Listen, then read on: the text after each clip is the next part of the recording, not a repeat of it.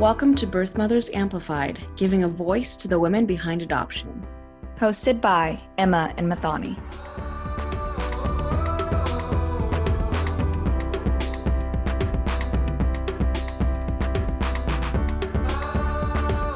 Welcome back to another episode of Birth Mothers Amplified. I'm Mathani.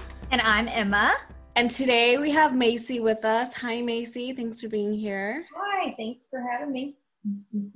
And so today we'll be talking about private adoption, finding adoptive families through friends, and doing what it takes to find the right family for your child.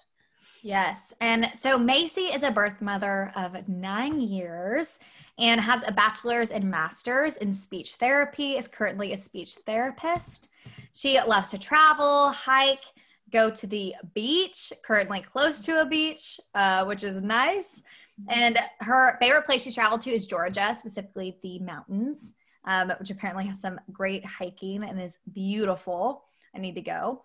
And she loves going to concerts and is very family oriented. And so Macy, we are so excited to have you on and appreciate you taking time out of your day to share your story. So let's go ahead and jump into your adoption story. Okay, awesome.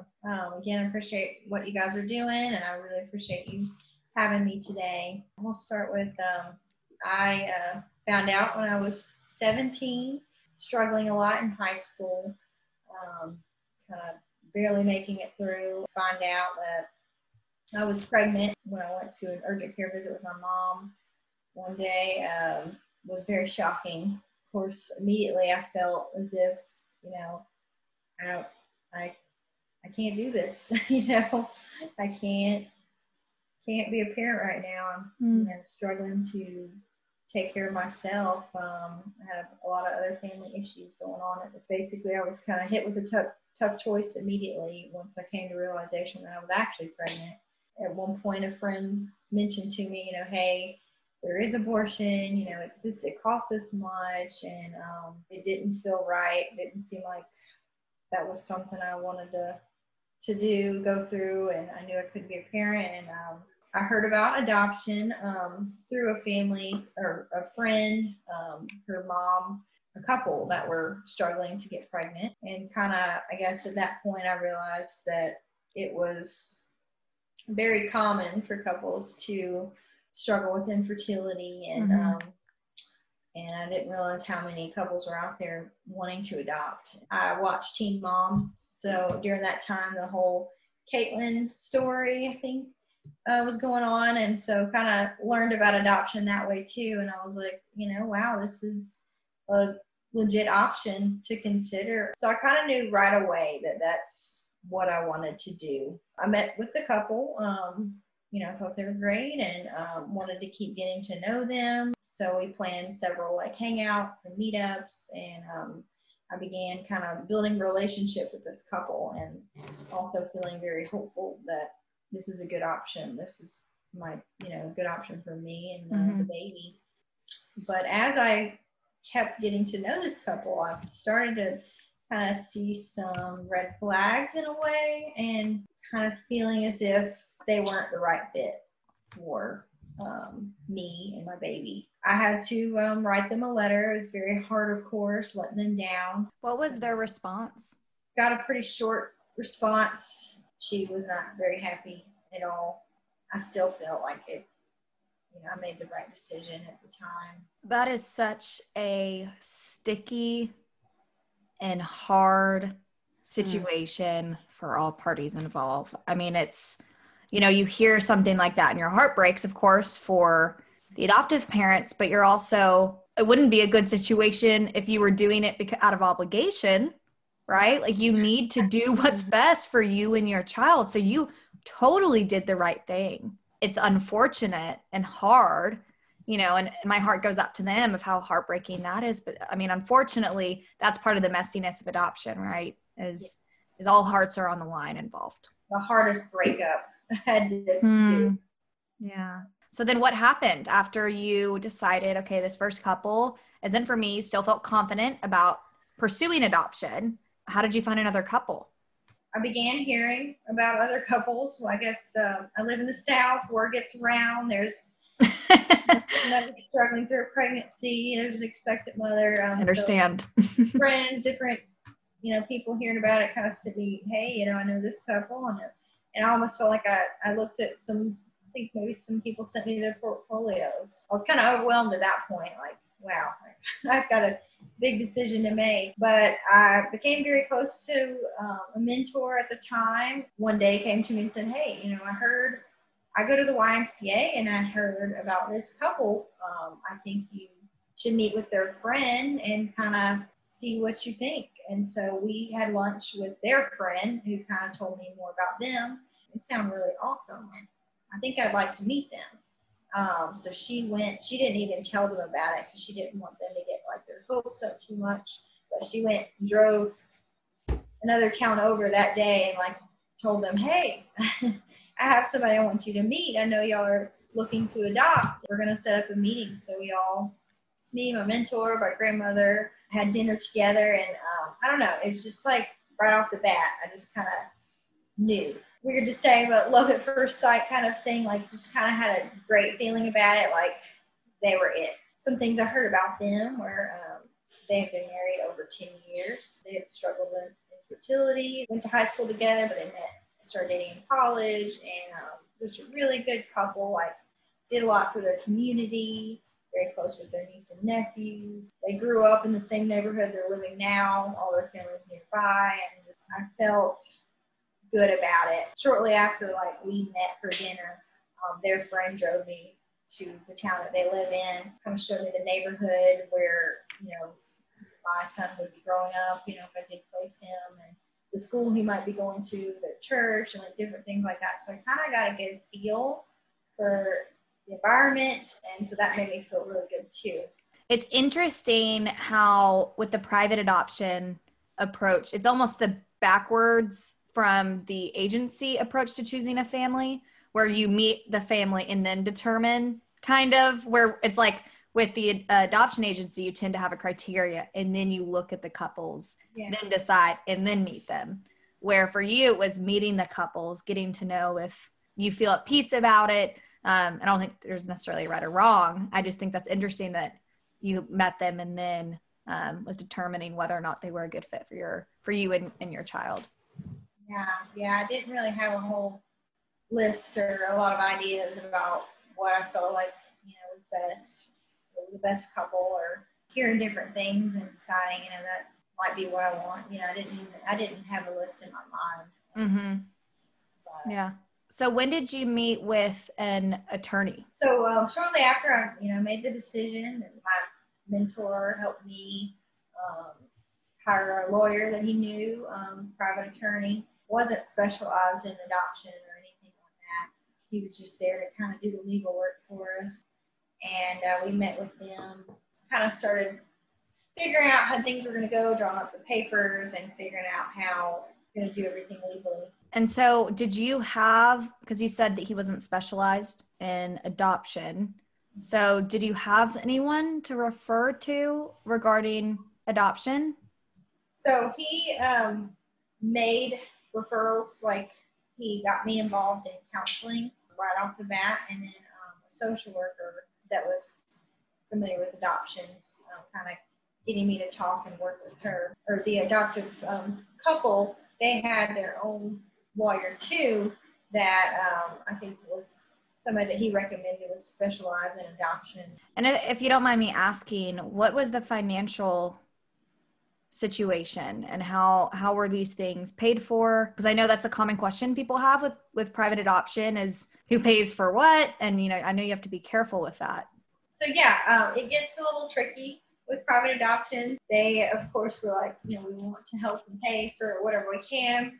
At the same time, if they were to pay for too much, or it could get tricky. I didn't want any complications in that area, so they actually helped pay for any like medical things that I needed, but I was on Medicaid with Alabama, so that covered most of it. But if there were any other medical expenses that came up, then they would pay for that, and all in abidance to the law. And that's kind of how the lawyer helped in that area. Also, I did see counselor regularly, so they paid for that. They helped with the counselor, and then any other like additional lawyer fees. So you had a friend or family friend help support you financially as well. Yeah, and kind of friends from all over. I had to quit working at the job I was at. Was kind of stressful, and so I babysat for my sister for a while. That helped me get through. I was on food stamps. I was on WIC. Birth mothers not realize that you can still get those resources even though you're not parenting. But anyway, so I had a lot. That's great. That's a great thing to know. Yeah, so I had a lot of support from different areas. So you began this journey with this couple that you fell in love with right off the bat, and you had been starting to go to counseling. You had your social worker. You honestly had a little team behind you, which is good to hear. Did you feel that support? Like, did you feel, I know you said high school was hard. So, I mean, did you feel that you had that emotional support you needed? For the most part, I felt very blessed. The birth father, right off the bat, didn't want to have anything to do with it. But when I found out I was pregnant, like basically, told me he wasn't going to be able to help me out. I mean, we'd been broken up a month. We had been dating just a few months before that. So although, I had all this support, I felt very blessed, for the most part, I did feel very lonely in my decision. Like it was a decision I had to make. No, and I think that's important to state, because as a birth mother who was very blessed as well and felt I had a little team behind me, with my immediate family being incredibly supportive. I had the birth father involved. I mean, when you look at my situation, it's, why would you feel alone? And I know that I've always felt guilty when I expressed sorrow or feeling alone, when I know I had so much more than most birth mothers ever have had. But that does not take away from, like you said, at the end of the day, even with a team behind you, yes, that's better than nothing, but it's still your choice. At the end of the day, you're signing the papers. Yeah. You have to make that decision, which anytime you have to make a decision like that, of course, it's isolating. And so I resonate with you that to still feel blessed and grateful, and you can still have that, but to still feel very alone and have that sorrow as well. Yeah. Pretty much most of the time all on the mother. So what about the hospital or leading up to the hospital? Things kind of went very smoothly throughout the pregnancy, and leading up to the hospital, about 8 months, I started to get very concerned. Just how is this going to play out? I'm getting nervous about this decision. How am I going to do it? Like I said, the attorney that we had was not specialized in adoption. So whenever I presented these concerns to him, he was like, "Oh, it's you have the baby," in a very lawyer way. You have the baby and you sign the papers and that's it. I come as soon as he's born, and I was just like, like I'm gonna need like some time with the baby. Like I feel like, talking with my counselor, she kind of helped guide me like what I needed. Did you have your child in Alabama? I did. Mm-hmm. Okay. Do you know what the law is in Alabama? Like in Texas, it's 48 hours is the earliest you can sign away your rights. Do you know what the law is? I don't know currently. At the time, I think it was you couldn't sign away before the baby was born. But there wasn't an hour afterwards that it sounds like you could sign away as soon as you've given birth.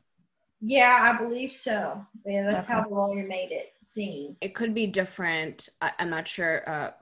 A private adoption versus an adoption through an agency, those laws and hours might be different, Yeah, that's true. That's true. Yeah, I could be wrong on it. There was confusion there. Yeah. A private attorney, not really knowing, but there was a little confusion on that. As far as like the birth father went, like we had to figure out when he had to sign his rights away.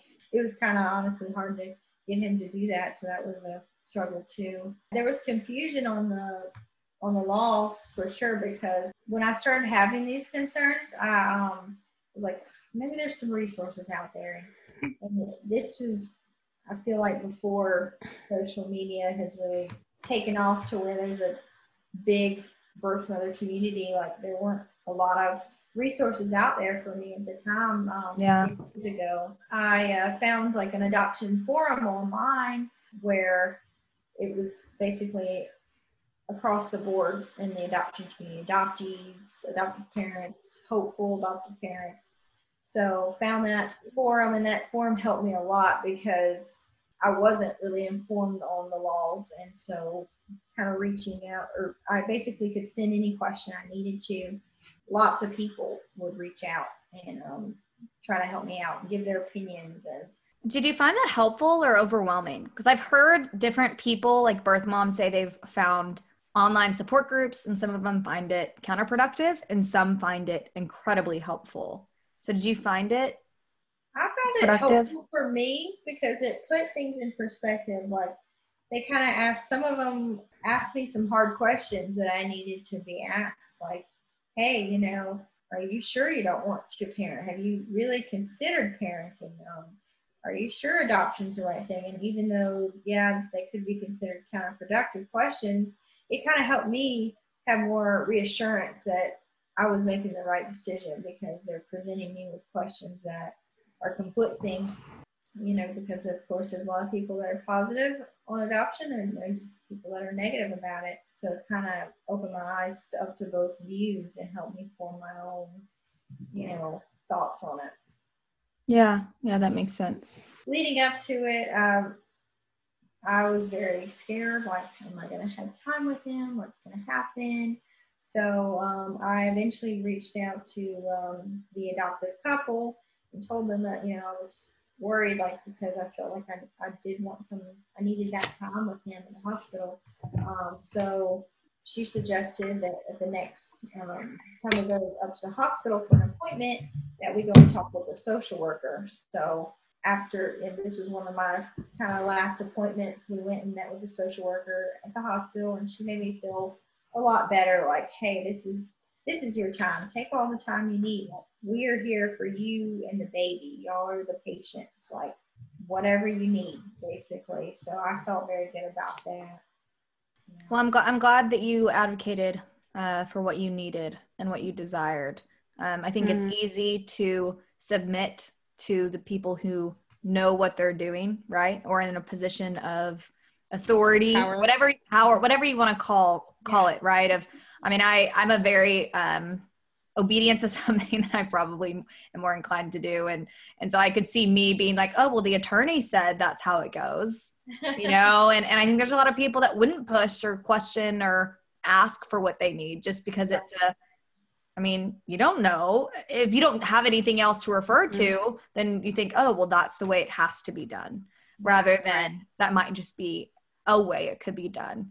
So I'm glad that you were able to discover that through counseling and with the social workers to identify. And it sounds like you said that the adoptive mother, or was the adoptive mother or parents involved in that decision as well?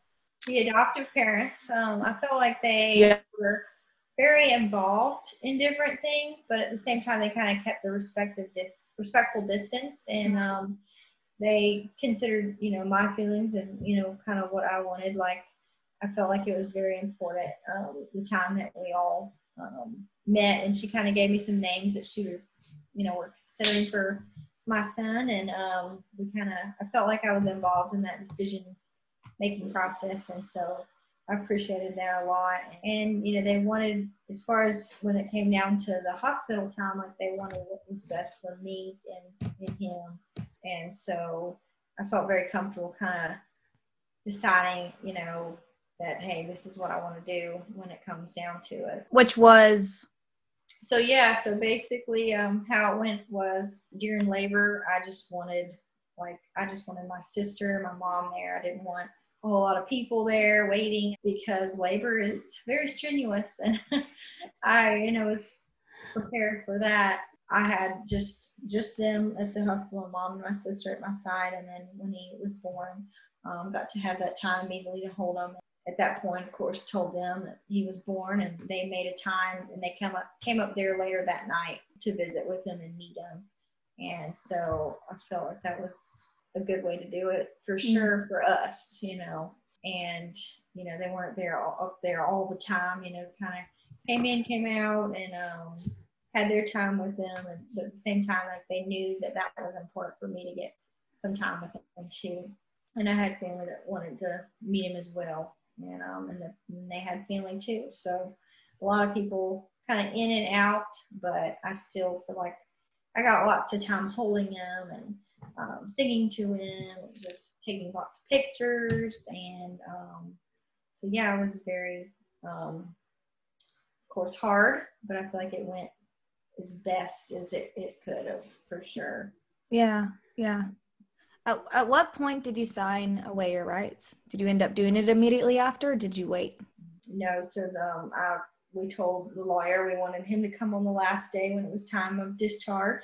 Day of discharge, I got that time with him before, and then whenever it came down to we were actually leaving is when the lawyer came, and that's when I signed the papers. Kind of made it into a very special moment. Like they brought outfits for him, and I got to choose like which one to put him in. And then we had, after we left from the room, we went downstairs to the chapel. We had a little ceremony, took pictures. The mentor I told you about, he actually kind of led the ceremony, said some prayers, and then eventually I gave him to them. That was very awesome for us all. I feel like it something, always look back at it and be like, that was a special moment for sure. Was that the last time you saw him? Moment that I left the hospital, and that was it. Yeah. So we have a semi-closed adoption. Decided kind of throughout that we thought that was the best for us to do. So I get pictures and letters via email every 6 months. For the first 3 years, I got pictures and letters every 3 months, and then it tapered off. Now it's every 6 months up until he's 21, and then that kind of leaves communication open at that point, and kind of what he wants. Yeah. Was semi-open or semi-closed something that you proposed? Whenever I first met them, it kind of came up that if they went through with the adoption, that they wanted a closed adoption. Well, I was leaning more towards open. So but at the same time, I didn't really exactly know. That's where that forum that I got involved in kind of helped guide me, as well as like the counselor that I was seeing regularly. Like, what do I want? What is best for me, my son, and for them? We considered all parties. We came to the conclusion that we felt like the semi-open adoption was best, just for us. I didn't want to feel like I was kind of popping in and out of his life, and I know it works for lots of people, and but I didn't want to feel like that, and I also didn't kind of want to keep reliving that trauma every day. We came up with that, and even though they weren't legally binding papers, we drew up some papers that stated, exactly word for word, like what the level of communication was going to be. So it was helpful to have it written out like that. That's awesome. Yeah. The past 9 years, y'all have had this semi-open relationship, the biannual updates. Looking forward, how long will you receive those updates? And have y'all discussed that relationship evolving in any other way? Yeah. So going back, I actually towards the end of my pregnancy, I created a scrapbook for him, and I included pictures, and I included a letter. And in the letter, I kind of said, like, I hope that one day, like, I'll get to see you again, and that, we will get to be good friends. And, so we have it to where I get updates every 6 months until he's 21. But I feel like once he gets past a certain adult, mature age, it'll kind of leave it open for him in a way. Does he want to have, what kind of contact does he want to have with me?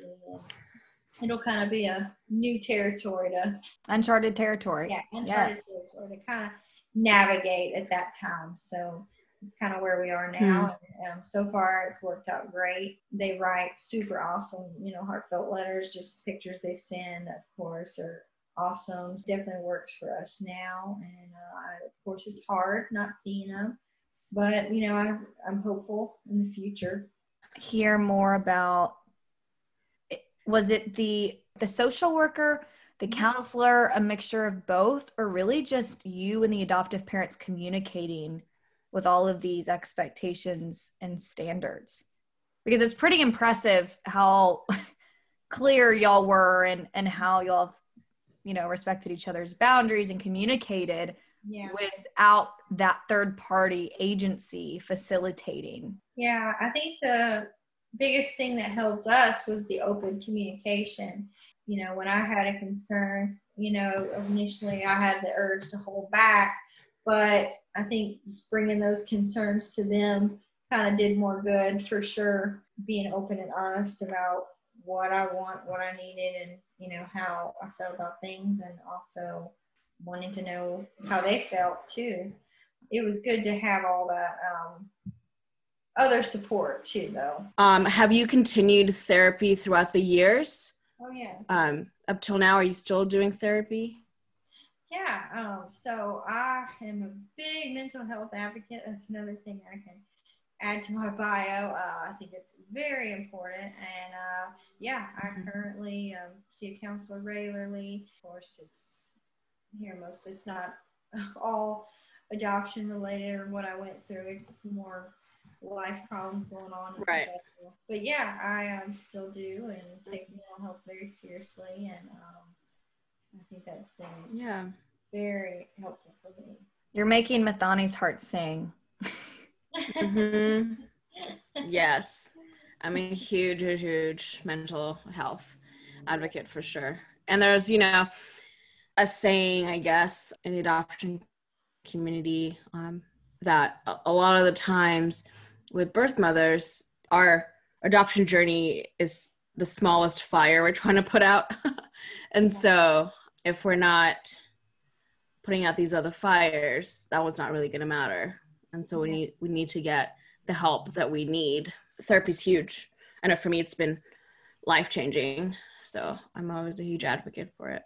Okay. Well, Macy, thank you so much for coming on and sharing your story. It's been really insightful to learn from someone who went through a private adoption. And something I love about this podcast is we want to hear all the stories. We want to hear all the different journeys and avenues people have experienced adoption. And so thank you for teaching us and educating us on what that experience was like. Well, I hope our listeners also gained a lot from it. But with that, thank you everyone for listening, and we'll see you next time.